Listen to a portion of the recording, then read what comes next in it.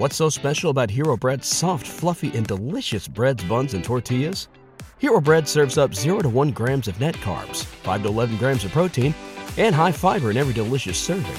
Made with natural ingredients, Hero Bread supports gut health, promotes weight management, and helps maintain blood sugar. Hero also drops other limited edition ultra-low net carb goodies like rich, flaky croissants and buttery brioche slider rolls. Head to hero.co to shop today. Everybody in your crew identifies as either Big Mac Burger, McNuggets, or McCrispy Sandwich. But you're the Filet-O-Fish Sandwich all day. That crispy fish, that savory tartar sauce, that melty cheese, that pillowy bun. Yeah, you get it. Every time. And if you love the Filet-O-Fish, right now you can catch 2 of the classics you love for just $6. Limited time only. Price and participation may vary. Cannot be combined with any other offer. Single item at regular price. Ba-da-ba-ba-ba. Hey everyone, welcome to episode 223 of the All Dolphins podcast. What were you doing? Cheering? What was it? What was going on there? Actually, that was my son walking down the stairs and expressing exasperation because we asked him to do something. I know the horror of asking a teenage boy to do something. Eric, please. Okay. Hi everyone, welcome to this very special episode. As you can see by the two gentlemen in the bottom quadrants, we are joined today on the latest When Dolphins podcasts unite. When haters unite. Oh, man. The Hater Podcast. Hate. Like that, Omar? Huh? It's going to be like that, right? We are joined, let me finish the introductions, by Barry Cunningham, the bottom left, and by TD Finstock in the bottom right. Fellas, thanks for joining us. Welcome aboard. Thank you. Thanks for having Before us. we begin, I need to get this cleared off the streets. TD, every team talks. Every team talk. You listening to my haters now. Go ahead. I'm just saying, they produce video. They produce filmed evidence of you doing podcasts as TD, insert team talks. Mm-hmm. Explain yourself. Well, Omar Kelly, I've done some research myself. And we're HBCU guys. I know we are. And I just found out you were a Rattler. I'm sorry to hear that, by the way. Don't deflect. Don't deflect. But no. But one thing that we have in us is a drive in entrepreneurship, okay? Okay. So when I started my podcast, TD Fans Talk 6 years ago, I saw a level of success that I didn't even think was possible, okay? When I saw that success, I'm always thinking in my mind, bigger and better. How can I expand and create something? And one thing that I've always had a goal of doing was creating a sports network. So my goal was to start the TD brand. TD Fins Talk is already solidified. TD Bengals Talk. I picked every team with a young quarterback that had a bright little future and said, I'm going to start there. So I picked 9 teams, created the banners and everything. And what I was actually doing on my channel was seeing how much work it would take so that when I hire people, so I would actually go live in a day. Hi, welcome to TD Bengals Talk. And I would give a quick segment. So that's where that came from.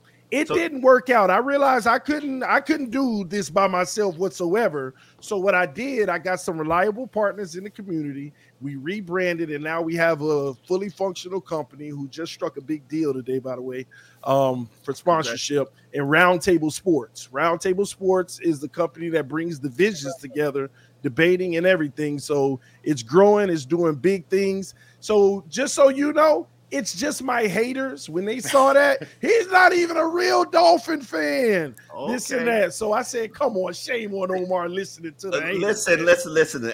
You hoard yourself out for profit. I understand that. That's the American dream. That's all. That's what it's about. I don't fault you for that. I mean, that's why I'm here with Alan. I'm hoarding myself out. Hey. I thought it was for the companionship, Omar. Yeah. I just needed for you to explain it to the streets, and I respect that. And I'm not gonna hold you being a Wildcat against you. Man. It's okay. It's okay. It's all. We're all under one umbrella. Wildcat from where? Wildcat from where? Bethune-Cookman Wildcat. Okay. Yeah. Okay. And Barry, what's the genesis of the Barry Cunningham podcast? I have owned and I've worked with advertising agencies, and I've done real estate development, and I got to a point where I was like, you know what, I'd like to do something else. And I had done some YouTube stuff with my real estate. My wife's a realtor as well, and it worked, but it wasn't reaching a big enough audience. So 18 months ago, that's all it's been. In 18 months, I decided I was going to start talking about the Miami Dolphins and some other sports. I started, and what's funny is people think that I have a Dolphins channel. I don't. I don't have a Dolphins channel. I have a sports channel that features Miami Dolphins stuff. In fact, my biggest videos, some which have gone viral for size of channel I have, haven't had anything to do with the Miami Dolphins. In fact, probably out of the top 10 videos on my channel, only 4 or 5 are Miami Dolphins related. I've got some really big videos that have done close to 700,000 views. Another one has done like 500,000 views, which is like small viral compared to what some of the big, real big guys do. But that's exactly what I am. So when people say you're not a real Dolphins fan, well, yeah, I am, but I'm an objective Dolphins fan. People say, well, you used to like the Cowboys. Yeah, I still like the Cowboys. I don't think people understand. You could, wherever you come from, I'm not sure where you guys come from, but I came from Connecticut. And when I lived in Connecticut, you're either a New York Giants fan, and every Sunday afternoon at 4 o'clock, the Dallas Cowboys played. So I watched the Dallas Cowboys growing up, and that's what my environment was. I'm still a big Red Sox fan for going on like 40 years now. My wife's a Yankees fan, so you understand what kind of crap goes on in our house in October. But I found a way that this thing could grow. Pissed off a whole lot of people, and some of these guys who had been doing this stuff for 4, 5, and 6 years, like, where the hell did this guy come? He must have bought subscribers. No, I know how to market.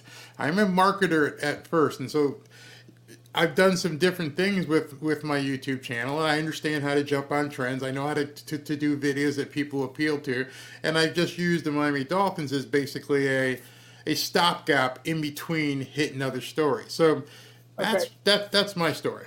Okay, let's cut to the chase immediately. And the first question right out of the gate, and TD Finsucks can go first. Why are you guys such Tua haters?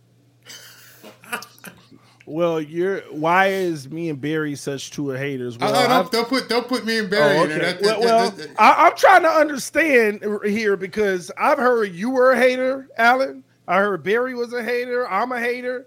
And we're all on one show with the 2-9 fan of the year, okay? Oh, don't stop. I will never be accepted into the 2-9, so don't do that. Oh, Omar, you are low-key the president and CEO of 2-9. They just have to keep you in check sometimes. But we're going to talk about it, Alan. But listen, I'm not a Tua hater, okay? First, if y'all don't mind, I just have one question. Who was your favorite team growing up, Alan? NFL. It bounced. What was it? The Dolphins? At first, and then they got boring, and then I hooked onto the San Diego Chargers in the early 1980s. Shows my age. And then it dissipated to where when I got into the business and I started covering the NFL for quite a while, where I just view it objectively and analyze. And what about you? By the way, that's not why, quote unquote, I love Justin Herbert, as some people suggest, because I was a Charger fan in the early 80s. No, you're an arm queen. That's why you love Justin Herbert. Yes, I like my quarterbacks who have better arms than raggedy arms. Yes. Okay. You asked me who I grew up a South Florida fan. I was more of a Hurricanes fan and a Heat fan. I'm Miami, not born but raised here. I wasn't necessarily a Dolphins fan, but I followed them throughout the years. So eventually, because I like college football more, and eventually I graduated to the big league. So that's why I'm here, and I started covering the team. So I asked that so I could answer my question properly. So I was born into Dolphinhood. Okay, my dad conceived me inserting a dolphin, finding his way. Okay, that's TMI. TMI right there. Inserting dolphin. That's TMI. That one passes, Alan. I kept it clean enough. But listen, I sat on my living room floor as a little boy, looking up at my dad on the couch every single weekend, hurt. Okay, just hurt. What era? This was the middle of Marino. No, not even the middle, the end. I'm 39 years old. I mean, they won at the end of Marino. The season's just ended poorly. We're making the playoffs. But that's what I remember. I don't remember the every week. I remember when it mattered most, when everybody was geared up. Okay, when it mattered most, the disappointment on him. He don't have that same look anymore. It's gone. He just, oh yeah, okay, they lost again. So, but for me, I became a fan early on and said, we're gonna win a Super Bowl. I'm gonna witness one in my life. And I've been through it all since the end of Marino, and I've witnessed it all. It was the core of my life, nothing but failure. So I've seen every quarterback, and I've been Tannehill. I've been Tannehill to the core. A guy that, you thought Tuanon was something now. I was a Tannehill near, whatever you want to call it. I was Tannehill's biggest defender. He couldn't do it because I was a delusional fan like most are now. That's probably why I don't know you on these Twitter streets. I probably blocked you years ago. But I wasn't on social media and stuff like that. I was looking for content. So I rolled for Tannehill. And I made every excuse in the world. And when we got rid of Tannehill, I finally came to grips and I was honest with myself. And I said, it's best for both sides. He's not good enough. He's good enough not to be good enough, which is the worst quarterback you can have in the NFL because he's good enough to where you think you can keep moving on and figure out the puzzle pieces, but he also ain't good enough to ever get you where you need to go. And I promise, since that day, I am going to hold every quarterback accountable until they ultimately prove they are a franchise quarterback. And I lied. We traded for Josh Rosen. We got our guy. And I lied again. I went right back into fandom, delusional fandom. But that was the last straw. So when Tua came in, I did my pre-draft work. I studied his film at Alabama. I said, it's too easy. Let me stop looking at all these games and let me go look at the 7 games he played against ranked teams to see if there were any flaws against better competition. And I saw the flaws. And I don't know why he showed them more versus Vanderbilt, who he played twice. I don't know why, but and what were these flaws that translated to what you're seeing now? What were these? Tua could not process the field. Okay. Tua also doesn't read or go through progressions.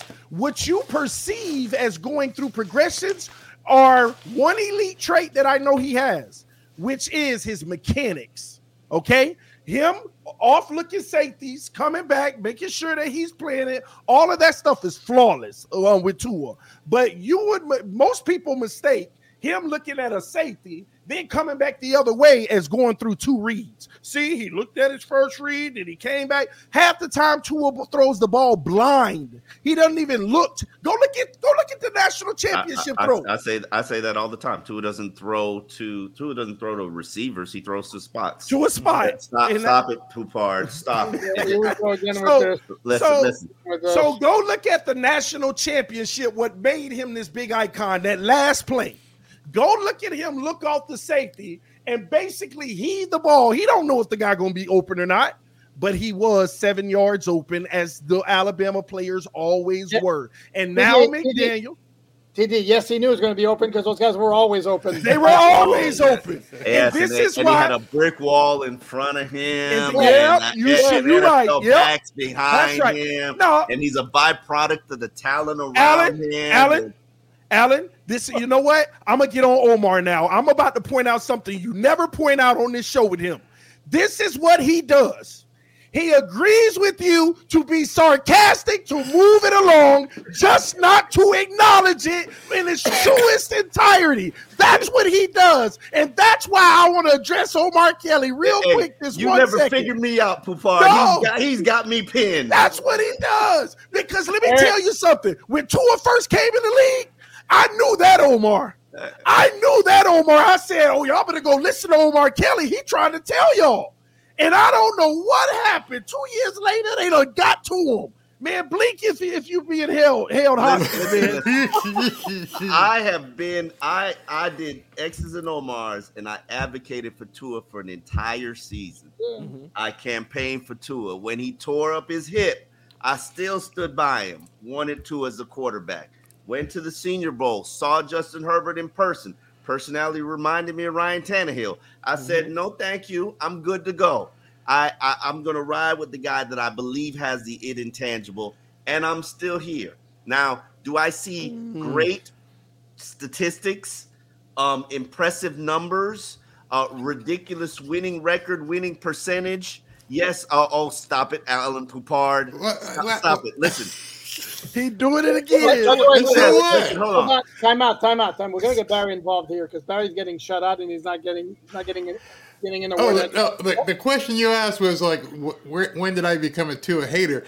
And I never, ever became a Tua hater. In fact, when I started my channel, people accused me of being one of the lead Tuanon people. And what I saw was guys on ESPN. I saw Mina Kimes. I saw Kimberly Martin. I saw people just destroying this kid. I'm like, pump your brakes. Give him a chance. Come on, he just got off an injury. Let's see what he could do. And so I basically made my bones not so much promoting to it, but chill. Let's see what happens. And so things began, and I watched the season progress, and I saw the same things that TD is talking about, and it just kind of made me do the RCA dog thing and go, what the hell am I watching here? And then I saw what happened, as we all did, on December 25th against Green Bay. And say what you want. I still have had something in the back of my mind that Mike McDaniel pulled Tua and kept him off the field and put him in mothballs and said, I'm not going to damage you anymore, which I can't prove. There's no proof of that. But one of the problems I had, and you can go back and look at my videos, I said, that's a mistake. That's a mistake because if he's the leader, he needs to be out there. You don't need, if you're not going to play, it's one thing, but he completely disappeared. He didn't do any press. In fact, he didn't even go on the sidelines. He was in the tunnel hiding. He was in the protocol. You're not allowed on the sidelines. The rules. Alan, was he in the protocol? When did he actually go into it? Yeah. Hold on. When did he actually go in? When the season was over?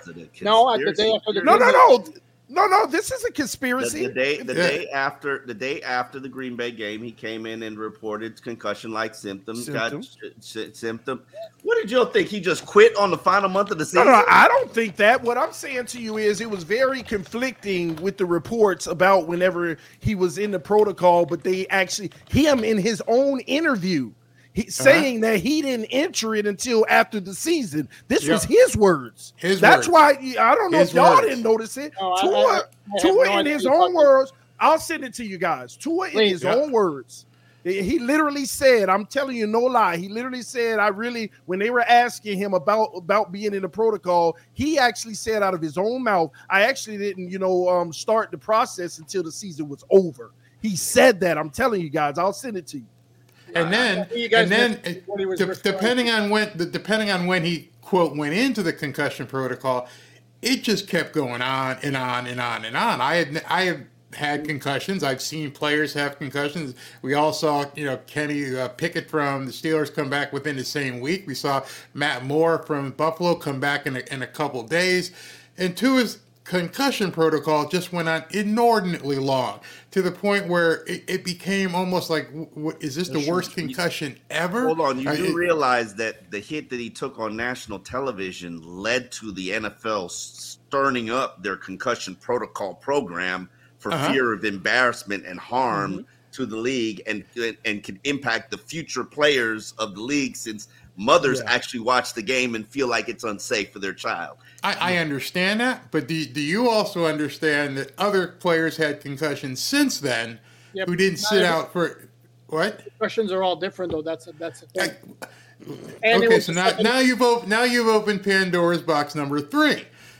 Because they never really came out and said, is it a grade 1? Is it a grade 2? Is it a grade 3? Anyway, it just kept, in my mind, it became ambiguous. Then Okay, so and I have the protocols right here in terms of you can do media opportunities even while you're on a concussion. No, you want me to cannot. bring it up? Want me to No, bring it up? no, we know we know we're both in the media. We know what the concussion protocol is. Okay, and so you and when you're in the concussion protocol, you cannot do any media interviews. So when his parents did an interview and said he's out of the concussion protocol, what did that mean? I have no idea what interview. Okay, so because of course you know. That's what when I show people, and I do my research. Most people who do podcasts just do it and talk. I actually clipped the interview that his father and mother did and said Mike McDaniel has taken great care of Tua, and now that he's out of the concussion protocol, he's much better. They actually said that. I'm telling y'all, there is a lot of conflicting reports and literally out of their own mouth. I was going live like, is he in it or is he not? I'm going live talking about Tua out of his own mouth saying this, and I'm playing the video of him saying it. Let's move forward with Tua. All right, so let me move forward. So that started. Then when the whole thing with Florio and Sims, where he showed up to do the interview and got pissed off with Dan Levitard and then just blew off Chris Sims and Mike Florio, I said in a video that day, that's going to come back to haunt him. Because at that point, you're the leader. You wear the C on your jersey. You are the guy that needs to be out there. And you blew these guys off with 2 minutes. And so when I started, it wasn't one incident, Omar and Alan. It was a series of things that said something's not quite right. And then I started talking about all the quarterbacks that were available to bring in a free agency, and people got all pissed off. I'm like, I'm not talking about trading Tua. I'm not talking about replacing Tua. I'm like, why won't you bring valid competition in to see if this is the guy? Why are you afraid to bring in a quarterback to actually compete with Tua? I've said that for 15 years, no matter who the quarterback is. But they've been all in with Tua. But it's not just him. They take that mentality and approach with all their quarterbacks. Yeah, but Chris Greer came out on stage and on the podium and said one of the mistakes he made with Ryan Tannehill was not bringing in real competition. I don't remember Chris Greer ever saying Chris that. Greer said those. I'll send that to you as well. Yeah. I'll make a list for you. Looking up press conferences or something. And yeah, by the way, very important point here. What you're referencing with Tua and Florio and Sims, that was at the Super Bowl where Tua was not there on behalf of the Dolphins. He was there on behalf of pitching products. Subway and whatever else, yeah. So what at that point, he can do whatever the hell he wants. I don't think it has anything. It's a bad look on the Dolphins whatsoever. I didn't say it was a bad look on the Dolphins. I said it was a bad look on him. Just burning. I mean, you guys are in the media. Hey, these guys Super Bowl, you're in there for an allotment of time. You're in there for an hour. You have commitments that are made, and then people. There's the word. There's the word that pissed me off. I'm a Christian. Let me just say it. A lot of people get pissed off. Tua made a commitment. He committed to Florio and Sims. His camp made a commitment. What's that? But maybe his camp, the people. I don't care. You agreed to it. It doesn't. No, it doesn't. No, that's not how. So you're saying, Omar, that Tua didn't agree. As somebody who managed those athletes, and as somebody who's run a Super Bowl media row and has done it on the managing it for the interviews, and somebody who's actually done the interviews. That's not how it works. You're in there. So you're saying he didn't know and he never committed to it. I have guys that I've agreed to. You're not answering my question. No, I don't know for sure, but just because they're on your schedule, that doesn't mean that you personally committed to it. Your camp might have committed to it. So what you're saying might. What does this have to do with him being a good player? Because no. See, you guys asked me the question from Alan 15 minutes ago is how was I considered a hater? And what I'm saying is things began to add up, and there's more as the season progressed that showed me he wasn't a leader. He wasn't that type of guy who should be a leader. And I started calling it out, in which at that point. To answer the question succinctly, people said I flip-flopped, and I'm like, I'm not the guy that changed. He changed. So that's why all these things came in. Poupard, you cover Tua. You've seen him for 4 years. Would you say he's not a leader? I think his leadership qualities have been massively overblown by certain people in the media. I will say that. I think he's a leader. He just ain't the leader that most people view as a leader. Right. He leads in his own way. Right. Tua isn't the type of guy. Let's take the last playoff game. Tyreek Hill scores a touchdown. He gets on the sideline and says, "Lean on me. Let's go. Let's do this." What does Tua do? Sit on the bench and keep himself warm, waiting. You know, in games like that, Omar, see, you're doing it again. It's freezing. Omar, so what? Who cares? See, have you ever sat out there in the you will make a qualifying excuse with a straight look on your face when it comes to Tua. I don't get why. Omar, come on, man. But TD, you make a good point. Like, to me, the unquestioned leader of that offense is Tyreek. In terms of the emotional leader of that offense, it's not. And well, it's semi-rare. But what's new about that? Like, what's surprising about that? Does your leader? Was Ryan Tannehill a leader? Not that this is a great standard. Thank you, but I'm saying if you look at the upper echelon quarterbacks, generally speaking, they're the guys on offense. I mean, they're the men on offense. I mean, we just saw it Sunday.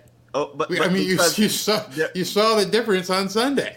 You're comparing him to Mahomes is a tough of all time. No. We're not talking about play on the field. We're talking about leadership. We're talking about leadership. Yeah. It's really easy to be considered the leader when you're an assassin that's got rings and considered one of the greatest, coming for the greatest of all time. So Tua can't be a leader. He can't be the leader we need him to be because he don't have the play to back it up. And that's the truth. That's what you just said without saying it, Omar. That's all we've all been saying. Most of the season, he was in the MVP conversation. He led the number one offense in the NFL for an entire season. Okay, listen. Tua's got a 34 wins with 23. Of his 34 wins, 23 have been by 7+ points. You know how many Herbert, Scott? No. What about it? I hate when people do the whataboutism. This 12. Is we're talking about Tua. So you want to talk some stats? You want me to give you some stats? Because I pulled some just for this, and you just said it. Okay, so here's something for you. In the games this year, Tua did amazing against 11 non-playoff teams. 3,200 of his yards were against non-playoff.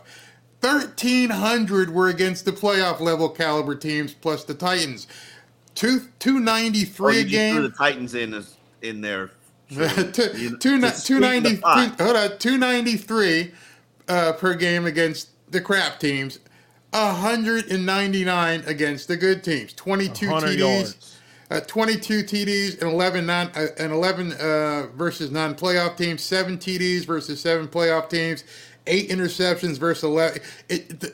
When people talk about Tua was in the MVP consideration, I had one guy send a tweet to me today, or last week rather, and he said, "Yeah, so we should start giving out MVP awards for Mr. MVP for September and October, because after that he became a completely different player, and it's undeniable."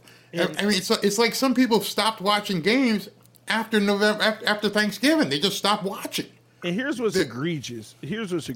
And come on, man. Omar, you got a reason, bro. You got a reason here.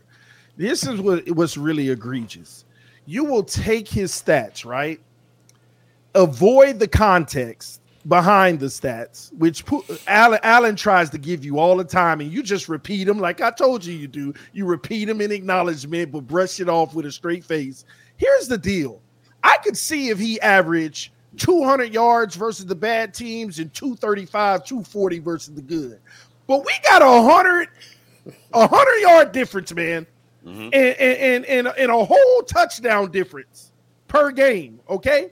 And the problem that I have here is when you look at that gap, there is a reason why it's so massive, and there is no middle.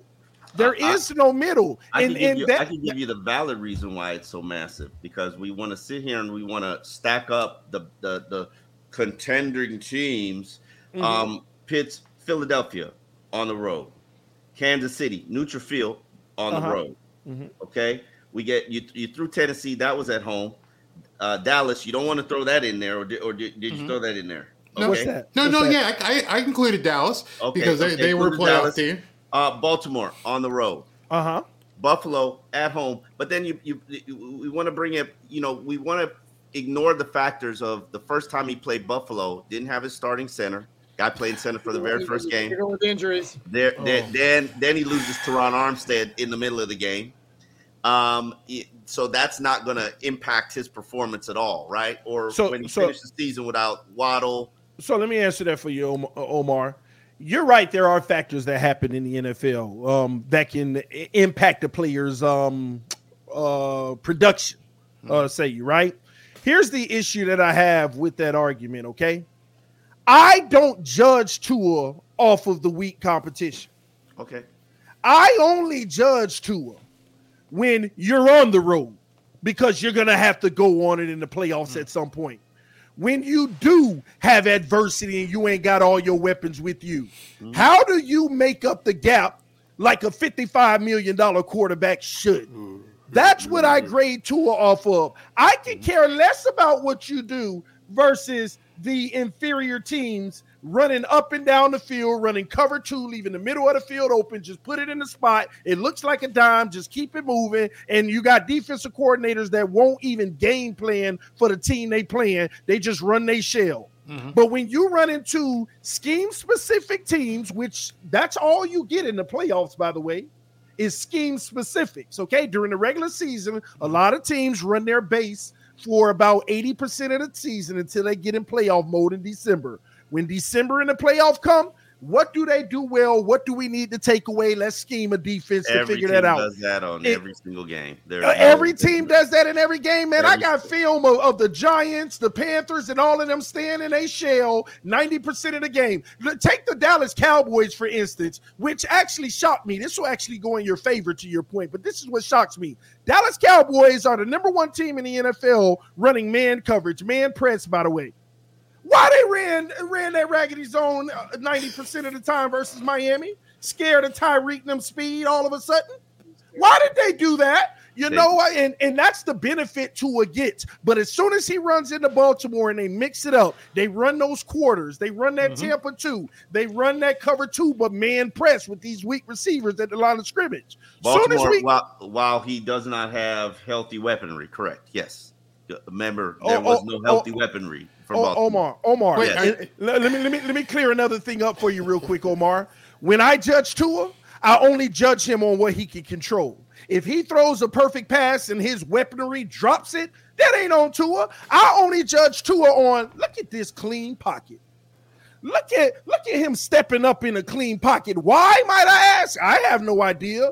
Look at this bad read, him staring down whatever weapon, which is primarily Tyreek Hill. You're staring him down, but yet you got crossers coming across the field that you could hit as your second read, but he ain't getting there. And he barely gets to the first read because this is where I get to McDaniels being potentially a fraud. Because half of our plays are predetermined. We hadn't discussed that in the taping yet. Omar, I got a question for you. Tua isn't developed. Tua is not a developed quarterback. Are you saying at this point, because you brought up the injuries a couple of times, that Tua can only succeed if he has an all-star team around him? Because you can go through a bunch of these other teams that didn't have an all-star team when the Kansas City Chiefs. I understand they had Patrick Mahomes, but they were able to contend and do things. In fact, they both lost. Both San Francisco with Purdy and Mahomes lost early, and people were laughing at them. Oh, they're trash. But they got through that. And you're saying that Tua can't They got through that as a team, not Patrick Mahomes carried them. What Patrick Mahomes did was when he got to the playoffs, he turned up the volume a little, whether it be running or even Kelsey turned up the volume a little. Oh, he started that in December. The best thing somebody ever advised to me was that you take out the best 2 games and the worst 2 games, and then you average out. That's how you evaluate a player. Take out the best 2 and their worst 2, and then you average out what's in there. Who told you that? I've been doing this for so long. I'm bringing that up to say you can't judge Tua comparing him to Patrick Mahomes and Josh Allen and Lamar Jackson. And I understand. All of Tuanon does. They make it a blood sport to say Josh Allen is trash and this other quarterback and is Omar trash. seconds the motion. Yeah, I have every never time. said Josh Allen poopard. Have I ever said Josh Allen's trash? Not on the No, podcast. not you. It's out there in the comments that well, Josh Allen's ever won. What's he ever done? Everybody in your crew identifies as either Big Mac Burger, McNuggets, or McCrispy Sandwich. But you're the Filet-O-Fish Sandwich all day. That crispy fish, that savory tartar sauce, that melty cheese, that pillowy bun. Yeah, you get it. Every time. And if you love the Filet-O-Fish, right now you can catch 2 of the classics you love for just $6. Limited time only. Price and participation may vary. Cannot be combined with any other offer. Single item at regular price. Ba-da-ba-ba-ba. Yeah. Oh, hey, but real quick, Omar, on that lesson that you were taught about 2 best and 2 worst, the problem with that notion is the fact that you're gonna bias your evaluation because there were overwhelmingly 11 bad and only 6 worse. So when you take away the 2 worst and the 2 bad, you're kind of you're overinflating the good. I hear the point that you're making, but I don't look at any team. As I've said to Poupard for 200 and something episodes, any team can get you in the NFL, and the Tennessee Titans proved that to you. So you got to make sure. I'm not going to hold it against Miami that they took care of business for the majority of the season. And if they had taken care of business against Tennessee, we probably wouldn't be in this spot. We wouldn't have won a playoff game. But we probably wouldn't have been in this spot. The Dolphins would have hosted a playoff game, but. But listen, you're saying what you're talking about is coulda, woulda, shoulda. We're talking about what actually happened. What actually happened is he didn't deliver. He didn't deliver in clutch moments. And I have a question for I have you guys. I have no argument against that. And I have a question. hold on, TD. I have a question for you two guys. Since you're in the locker room and you're seeing the guys up close and personal without the shoulder pads and everything else, Tua's got to weigh more than 215, 218 pounds, correct? Absolutely. All right. Why is it? Basically, the entire season, Mike McDaniel didn't run quarterback sneaks with Tua.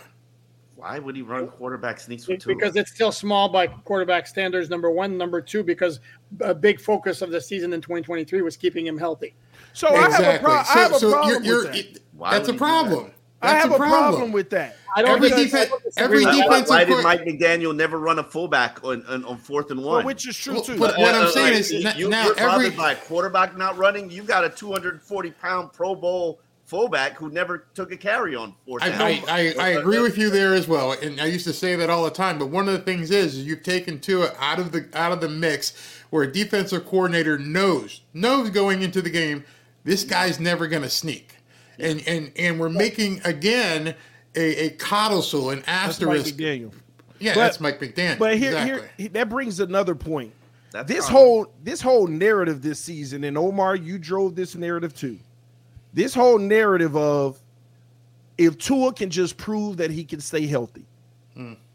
Why are we making this season about him proving he can stay healthy when he still ain't proved his abilities on the field against good competition? We're trying to make a message as if he proves he can stay healthy, then he's the franchise guy. And on top of that, he didn't prove he could stay healthy this year. You don't prove you can stay healthy by adding a limitation to do it. Because we need our won't run. You're saying a limitation is because he won't run? Because on fourth and 1 or 3rd and 3 or whenever it matters most, when we need him to step in there and get that first down, and he doesn't because the pressure is coming and he's not going to take that hit. Now I've seen him do it one-offs, but he's not going to do it on the norm. For the sake of making sure he can stay healthy this year, that's a limitation. That's not proving anything. Now you're hiding a flaw. You're hiding it. Yeah, but here's the thing, though. How many quarterbacks outside of Jalen Hurts and Josh Allen are really counted on to pick up that 3rd and 1 or the 4th and 1? I'm sorry, Alan. A lot of them. Tannehill was the best at it. Tannehill was the best at standing in there just getting whacked. I mean, I can go. You got Will Levis. You got Brock Purdy. I mean, you can just Baker Mayfield. I mean, literally go down. They're getting it out. Oh, Baker Mayfield this year turned into that. He wasn't historically like that. This year, Baker Mayfield made plays like that, putting his team on his back. We know where both of you guys stand on Tua. Okay. We do? I didn't really clear it, actually. Well, just to be clear. Let me just. So what's the plan? You're running this organization. You're the GM. What's the plan moving forward? Let me go, TD. Let me go with this. No, I don't want to replace him. I never said I want to cut him or replace him. One, I want to bring in competition and see if he's the guy and how he responds. I support for a second round pick on a quarterback. Yeah. And number two, let him play his game. We saw what he did at Alabama. We saw what kind of quarterback he likes to get out there. Unfortunately, whatever crutches Mike McDaniel has put on him and said you can't do that has limited his game. Let the kid play his game. Let him be that quarterback that he came out of Alabama, and just whatever happens, happens. And I think that his game could increase substantially if they just let him play his game, unless he can't play it anymore. But hold on. What is his game? Is that? You can go back and look at his pre-draft grading. And I did this in a video, and I go, this guy who got all these grades in the draft isn't the same guy anymore. And if you ever pulled it up, it says highly mobile, can evade this, can do all the, and you look at the guy now, that's not the same quarterback. What happened? He suffered a catastrophic hip injury. No, that's not it, because he was more mobile in 2020, Omar. He got thick. Omar, I didn't say he didn't get thick. Yeah, he got thick for a reason. But you keep putting asterisk on it. Yeah, listen, he said we put an asterisk on it. Okay, listen. Okay, so Barry, you're in support of adding competition with free agency or draft? Either way, and letting him. How much are you spending? And letting him play his game. More importantly, letting him play his game that he became known for when he came into the league. Which was throwing to wide open wide receivers during all their college. I'm talking about him personally. Well, he's throwing a wide open receivers with the Dolphins. I can't. You could pull up highlight film after highlight film, and there's nobody around TD. So it's basically, not TD. I'm sorry, TD. Tyreek. He's wide open. So, but when he's not, let him take off. Let him see what happens. I think like they put just too many restrictions on him. Let him be. He can't do it then. So I don't believe that there are restrictions on him as far as the pocket collapses and you can't. Your first read is not open. That you have to stay in the pocket and look for. I don't believe there are restrictions like that. I don't think there are restrictions on him. I even think Mike McDaniel custom makes an offense for him. It's just do they want him? Do they want him on rollout plays? I mean, he ran the RPO in college, and that's to TD's point. RPA, you don't have a read the field. You have either or plays, right? Which is an issue for us. And they don't even run the RPO. Brian Flores ran the RPO. They sparingly run the RPO and RPO concepts, but and I disagree with you on him being a one read quarterback. But TD, he's not a one read quarterback. He's a no read quarterback. But go ahead. What is your strategy for improving this quarterback situation here? It's simple. We actually have a ton of options. Okay. Okay. What are these tons of options? First and foremost, if you think this team is ready to win a Super Bowl now, you got to go get Kirk Cousins and trade Tua. That's number one. If you you want Tua gone? No. I'm giving you the option. But Kirk Cousins never won anything. I'm giving no. But he gives us a better chance to win because at the end of the day, I don't think he falls short in the big moments and big opportunities, just like Tua does. And guess what? Look what he got around him in Miami. I'll take that any day of the week in the AFC. I'll take that. Look what he had around him in Minnesota.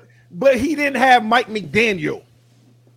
He didn't have Mike McDaniel. And the reason why I say that, one of the biggest things that's missing in our offense where we could actually explode is what the other teams give you, throwing outside the numbers.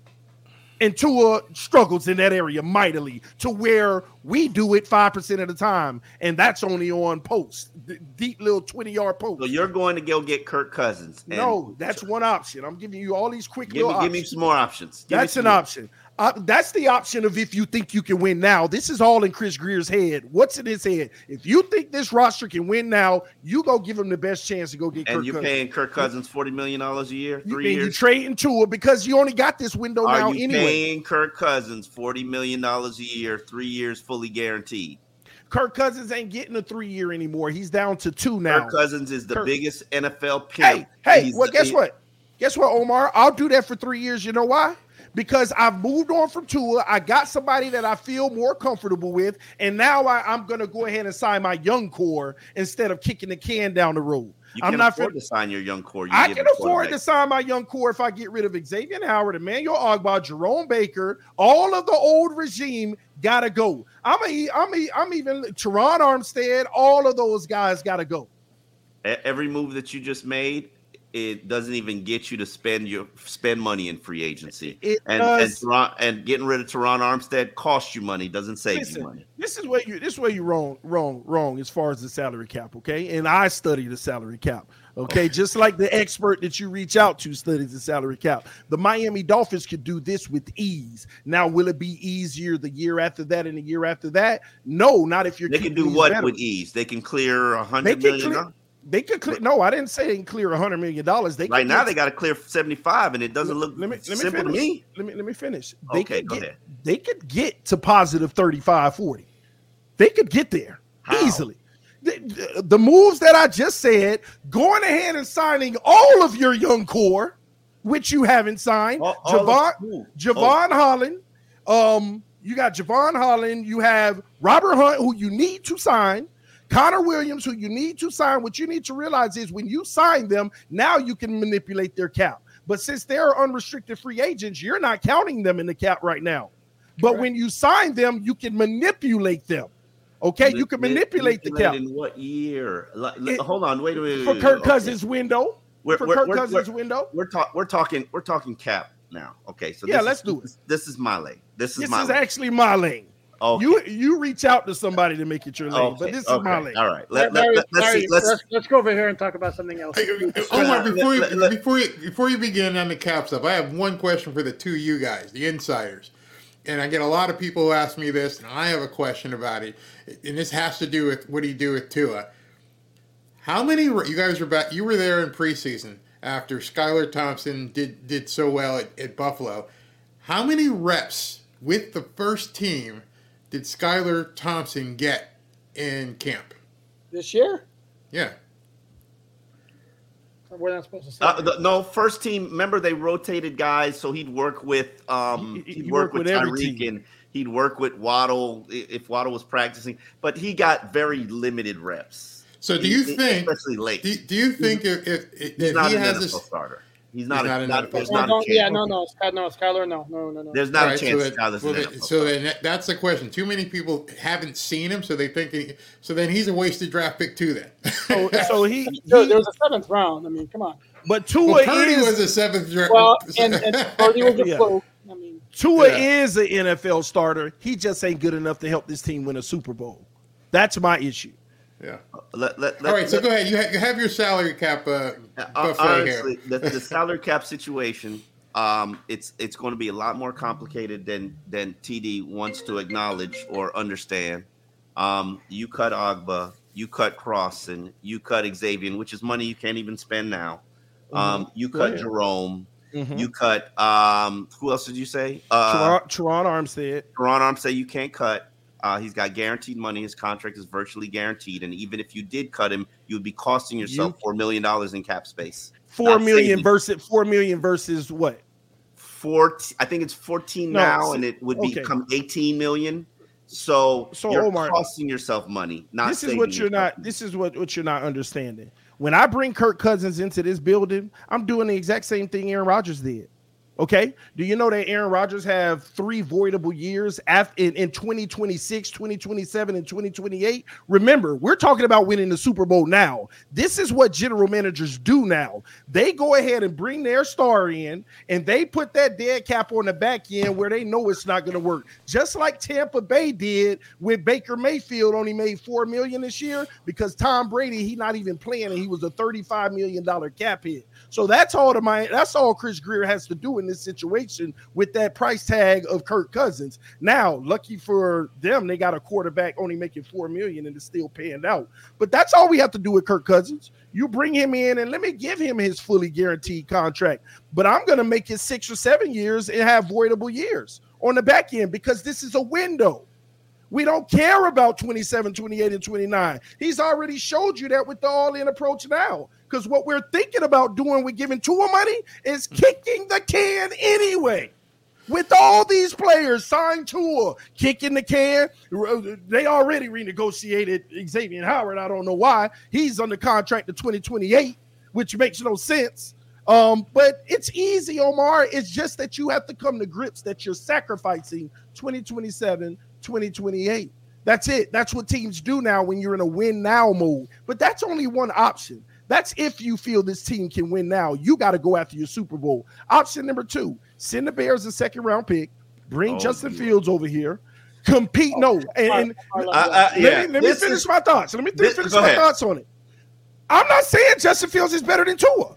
Justin Fields is not a good passer of the football. TD, are you related to Stephen A. Smith? No, not at all. No, I'm curious about the screaming when you get going. No, well, I was actually in the marching band as well in college, so my decimals are a little messed up. So I talk a little louder. Tenor drum. Okay, I get it. So on Justin Fields. You know how I discovered you, TD? On these streets, on these Twitter streets, these podcast, Instagram streets, everybody kept talking about Justin Fields. I'm like, where is this Justin Fields foolishness coming from? Why is foolishness? Because Justin Fields can't even hold to his clipboard. Hold on. Well, let me explain. Let me explain what I'm saying. My thought process here. Then. Okay, please do. I've just acknowledged that Justin Fields is not a better passer than Tua. Okay. I just acknowledged that. But hold on. And let me ask Alan so I can get an unbiased take. Oh, you leave me out of this. I'm not. No. You wanted it, brother. You wanted it. Who's gotten credit for Tua's revival? Mike McDaniel. So let's put him to the test. And this isn't to start over Tua because you can still sit on Justin Fields. You can bring him in. You don't have to make any commitments based off of the contract. You can sit on him. This is just real competition. So, Mike McDaniel, how great of a coach are you? If Mike McDaniel can make Justin Fields a better passer and you marry that with his ability to extend plays and make plays with his legs, he is a better quarterback than Tua on that day. I'm not saying that he is right now. Why are we doing this? Well, Dallas got him, but that's all I'm saying, though. These are options. At least you're not putting yourself all or nothing. That's why I talk about Justin Fields. You want to try to bring in competition and work on a project. If Skylar ain't a starter, then stop with that project. Mm-hmm. But Justin Fields, he has a skill set and a dynamic ability that could be utilized in the NFL. If Mike McDaniel is who we all make him out to be, then let's put it to the test. So you mean to tell me if Mike McDaniel can make Justin Fields an above average passer, he ain't a more dynamic player than Tua then? Listen, I am 1,000% on board with you in regards to getting competition for the quarterback. I have always said that. It doesn't matter who the quarterback is. Last year, Poupard, didn't I advocate for them to draft the Tennessee Hendon? Like, I am perfectly fine with that.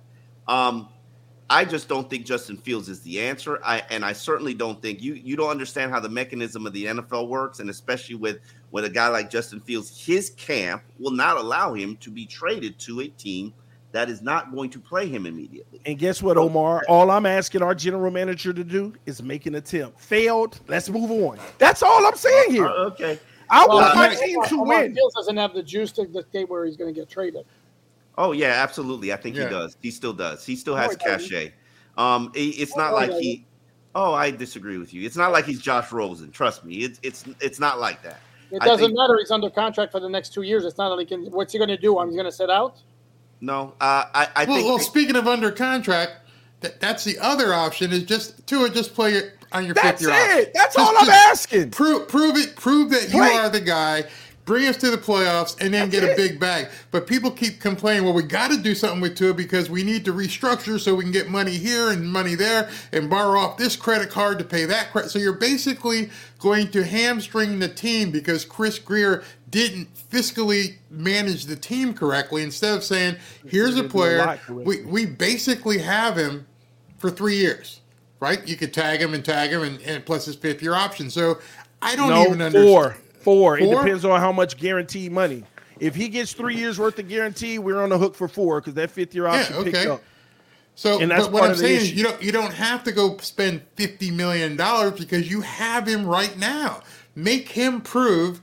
I wouldn't even negotiate with him because, like we all can agree, ain't nobody beating down the Dolphins' door to outbid him. It ain't like he's gonna have another option to say, listen, well, this team wants me, so go ahead and trade me. It ain't gonna happen. So why not force his hand? Sit your ass, play the season. This is what we're gonna pay you. We don't have to negotiate with you right now. Because why are Chris they in Greer such a money. rush? Because he Greer needs the money. Yeah. He needs the money for his mistakes. Well, because also they have this going on. Yep. They love Tua. They love Tua. Yep. Well, Tua is proof that they weren't wrong. Okay. Versus the other guy. Well, hold on, guys. We've been going for a while here. Let's move on to our.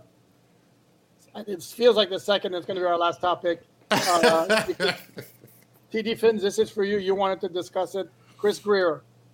Chris Greer. Let's do the what was the Bar Rush Wrestling character? No, Coffee Talk. Chris Greer, discuss. Chris Greer has failed us over and over and over again, and he's a magician where he puts this shiny thing in front of you to make you forget about it. Okay? Yeah. He's done it up and down the roster over and over. But that's not Chris Greer, but that is the organization. Yeah. I hear what you're saying. Responsible. Just for the record, that's not Chris Greer. The organization, maybe that's more politically correct. You're not wrong on this. Has continued to hide their flaws with flashy things to make us feel like, we are headed in the right direction. We're doing great things. Mm-hmm. It's selling hope. And I'm tired of it, and I'm done with it because at the end, this is why I am the way I am. I was the most happy-go-lucky person in this world about the Dolphins. We could do no wrong. Y'all don't know, man. Noah Igbenagamy's going to be a beast. Everybody who came on this roster got praised by me, and I'm done with it. I'm done with the delusion, and this organization continues to do it. A few examples, and I'll digress. The cornerback position. Why are you did it with Laramie Tunsil? You were smart. The rare smartness. You don't carry a player through your rebuild while they're in their prime. You're just paying them for free. Okay? Get assets, keep building the team. Why didn't you do that with Xavier Howard?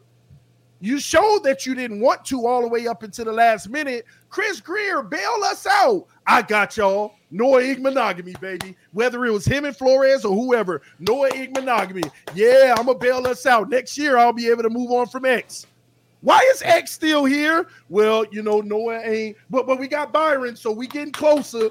Byron ain't working out. Well, we got Cam Smith. Don't worry. And then Blockbuster, when everybody starts crying about the corners never being on the field, Jalen Ramsey, Greer, the organization, they're the best. They're the best.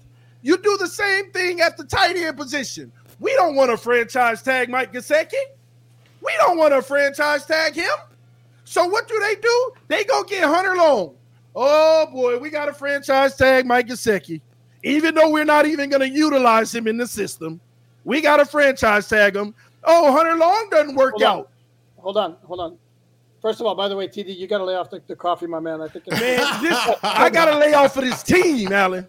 Okay. Hold on. I have made this argument to Omar before, and he may or may not agree with me.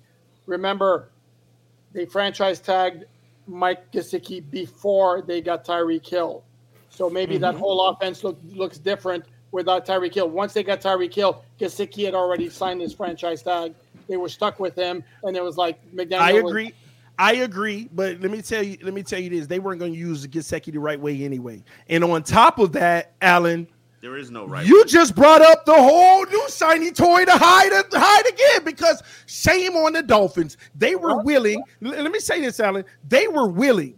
I want you to really think about this. How in the heck are you willing to talk about you want to revitalize Tua? Mike McDaniel's first year, they were willing to go to war with Waddle and Cedric Wilson as the 1 and 2. They were willing to go to war. And then when Tyreek miraculously, when people were, what are you doing? Go get a receiver. Tyreek, yeah. Once again, the magic trick. They were content with going to war with Waddle and Cedric Wilson Jr. And sorry, ladies and gentlemen, if that would have happened, Tua wouldn't be on this team today. There's a good chance he may not be on this team today. Well, so, you're talking about this, and you got four guys here who basically spend a lot of time about the Miami Dolphins. And one of the questions I've been asking myself lately is, how much do the Miami Dolphins care about the Miami Dolphins? And what I mean by that is, forget that Greer's been here for so long, and there's been certain things that have happened, and certain things haven't happened. This is still one of the most profitable teams in the NFL, win, lose, or draw. Are we at a point where Stephen Ross is making business decisions and saying, let's just keep fans in the seats, let's just keep selling stuff, we're doing very well from a business perspective, we're arguably in the top 5 most profitable NFL franchises? They don't. Well, I mean, because the other stuff doesn't make sense. I don't think he is. See, mine is a little more sinister. Mine is a little more conspiracy theory. Mine is more so you have to defend what you stuck up for.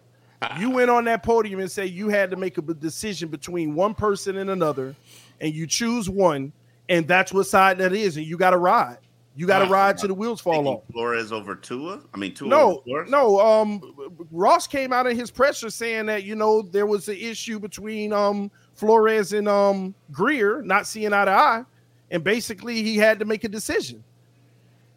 These are his words on the podium. They didn't like Flores. Flores was. I know they didn't like him, but at the same time, collaborative. He wasn't coming back because Flores said this guy ain't it. And I want my guy. I want a guy that I pick. I want Jordan Love. How long does Mike McDaniel have the reins for if they don't win something this year? It depends on if it goes south, and if it goes really south, then I think all bets are off. Ooh. Is McDaniel tied to Tua? No, I don't think so. I think he's fine. I think he's fine regardless, because the only reason we wouldn't win is because of Tua. Tua is not the reason you're not going to win. Tua is not the reason you are going to win, in my opinion. Oh, he's going to be the reason, Omar, that we fail if we fail. And if we succeed, he's going to be the reason, Omar. If we succeed, it's only possible if Tua can do the things that he can't do today. That's the only way we succeed. Unfortunately, Omar, if it's not Tua, who is it, Omar? It's a team effort, because Kansas City won the championship as a team. They got to the playoffs as a team. They advanced to the Super Bowl as a team, and they won it as a team. I think defense contributed at the end of the game. Patrick Mahomes put on a cape and delivered the Super Bowl victory, but his team had to get him there and put him in position. I remember Kelsey making a ridiculous play to get him in the scoring position to, I believe, tie the game. So, I mean, it's unfortunately everything comes back to the quarterbacks, but it's a team game, and it probably will always be a team game. So, looking at the schedule next year, you're running a gauntlet against some of the best quarterbacks in the NFL. No, because they're all in the AFC. It is what it is. But I like next year's schedule for this very reason. You know how we had the great teams that we played and the bad teams? We didn't really play any middle teams. When you really look at our schedule this year, we didn't play a lot of schedule and thought this schedule was going to be super hard because of all the playoff caliber teams that were on. Yeah, it could change. And injuries. That's why I don't even look at the schedule. I don't look at the schedule, and I don't concern myself because the schedule is going to change week to week based on who's healthy. What one team didn't have their whole offensive line. The Giants were a playoff team. They didn't have their whole offensive line. They were sitting ducks. So you just never know. It's called scheme, just like the Chargers didn't have all their weapons when they obliterated us last year. They were on their third string corners. It's called scheme regardless of the injured players. Your coach has to make up the difference when you're missing injured players. Your quarterback has to carry a little. You just keep thinking everything is team. That whole notion is out of the window in 2024 football, ladies and gentlemen, because when you look at Patrick Mahomes in that game and Brock Purdy, guess what? Brock Purdy was one or two makeable throws away from winning the Super Bowl. Makeable throws away from winning the Super Bowl. When both defenses are great, when both teams have a good O-line, when both teams are running the ball well, it's going to come down to which quarterback makes the least amount of mistakes and who makes the biggest plays. And that's where I have zero faith with Tua versus 12 quarterbacks in the NFL. Mm-hmm. And that's why he's not a franchise quarterback. Okay. On that note, Omar, a final word before we wrap this up. We'll see in 2024. I will acknowledge that he has not been clutch. I will acknowledge that he has not stepped up and put the team on his back and carried them to these elite victories. But he's still a young quarterback, still developing, still statistically phenomenal. Would I pay him in a mega contract? No, not. I'd be okay with making him play on his 5th-year option. If Christian Wilkins can play on his 5th-year option, Tua can play on his 5th-year option. Agreed. So that's where I sit on the situation. Okay, and on that note, we are going to wrap it up. We're going to thank you very, very much, Barry. Thank you very much. Thank you guys for us on this special episode of When Barry, what's your podcast called? Me? Yeah, but yeah, Barry. me. Barry Cunningham. Okay. Podcast. All right, and I'm TD Everything Talk. Well done. Hey, but Alan, let me give you your flowers, man. Good job, man, holding Omar to the fire and not letting him have his way in leading 2-9. I appreciate you keeping it 100. I did not lead 2-9. What are you talking about? I'm not even allowed in 2-9. And I gotta just say what I gotta say one thing. I am not a Tua hater. I'm objective. I hope he succeeds. I want him to succeed, but you got to call it as you see it as well. You got to be honest. Okay, and I'm going to have the last word. I'm going to defend my colleague here. That Omar has said time and time again that he believes in Tua, but no, he has not shown it yet. He hasn't been as clutch as he wanted him to be, and he hasn't been elite. So give the man his props. It's not. That's why. I give Omar his props for sure, man. Omar just confused me like a year and a half ago, and I was like, "This ain't the Omar I know," But Omar, definitely, man. I appreciate you even having the back and forth on Twitter and on the radio when you said I'm willing to sit down and talk to him. That's real stuff right there. Because at the end of the day, there's always a lot of perceptions, and at the end of the day, I'm not the most clean guy on Twitter. That's my playground. Okay, so I appreciate you giving me an opportunity to come on and actually have a real conversation minus all the trolling stuff. So, and I want to say congrats to you two guys for basically moving from the typed medium into the video medium, because you can see most of your colleagues can't do that, and so you're doing it and it's working, and I wish you guys a lot of success. I have always scratched my head wondering why you guys weren't doing this. Yeah. And y'all guys stepping out doing it, genius, and y'all gonna take off like crazy. Yeah. Thank you. I appreciate the kind words and wish you guys all the success. Omar, wrap it up. Yeah.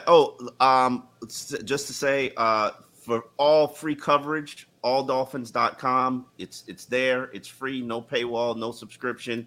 And you know how to find our podcast and the two gentlemen here, Barry Cunningham and TD Every Team Talk. I appreciate you guys for coming on, and we will see you tomorrow, I think. Yeah. All right, guys. Thanks, guys. Thank you very much. American Giant makes the durable, comfortable spring closet staples you need for work, the gym, and even happy hour. Made in America, designed to last a lifetime. Get 20% off your first order at american-giant.com with code STAPLE20. Everybody in your crew identifies as either Big Mac Burger, McNuggets, or McCrispy Sandwich. But you're the Filet-O-Fish Sandwich all day. That crispy fish, that savory tartar sauce, that melty cheese, that pillowy bun. Yeah, you get it. Every time. And if you love the Filet-O-Fish, right now you can catch two of the classics you love for just $6. Limited time only. Price and participation may vary. Cannot be combined with any other offer. Single item at regular price. Ba-da-ba-ba-ba.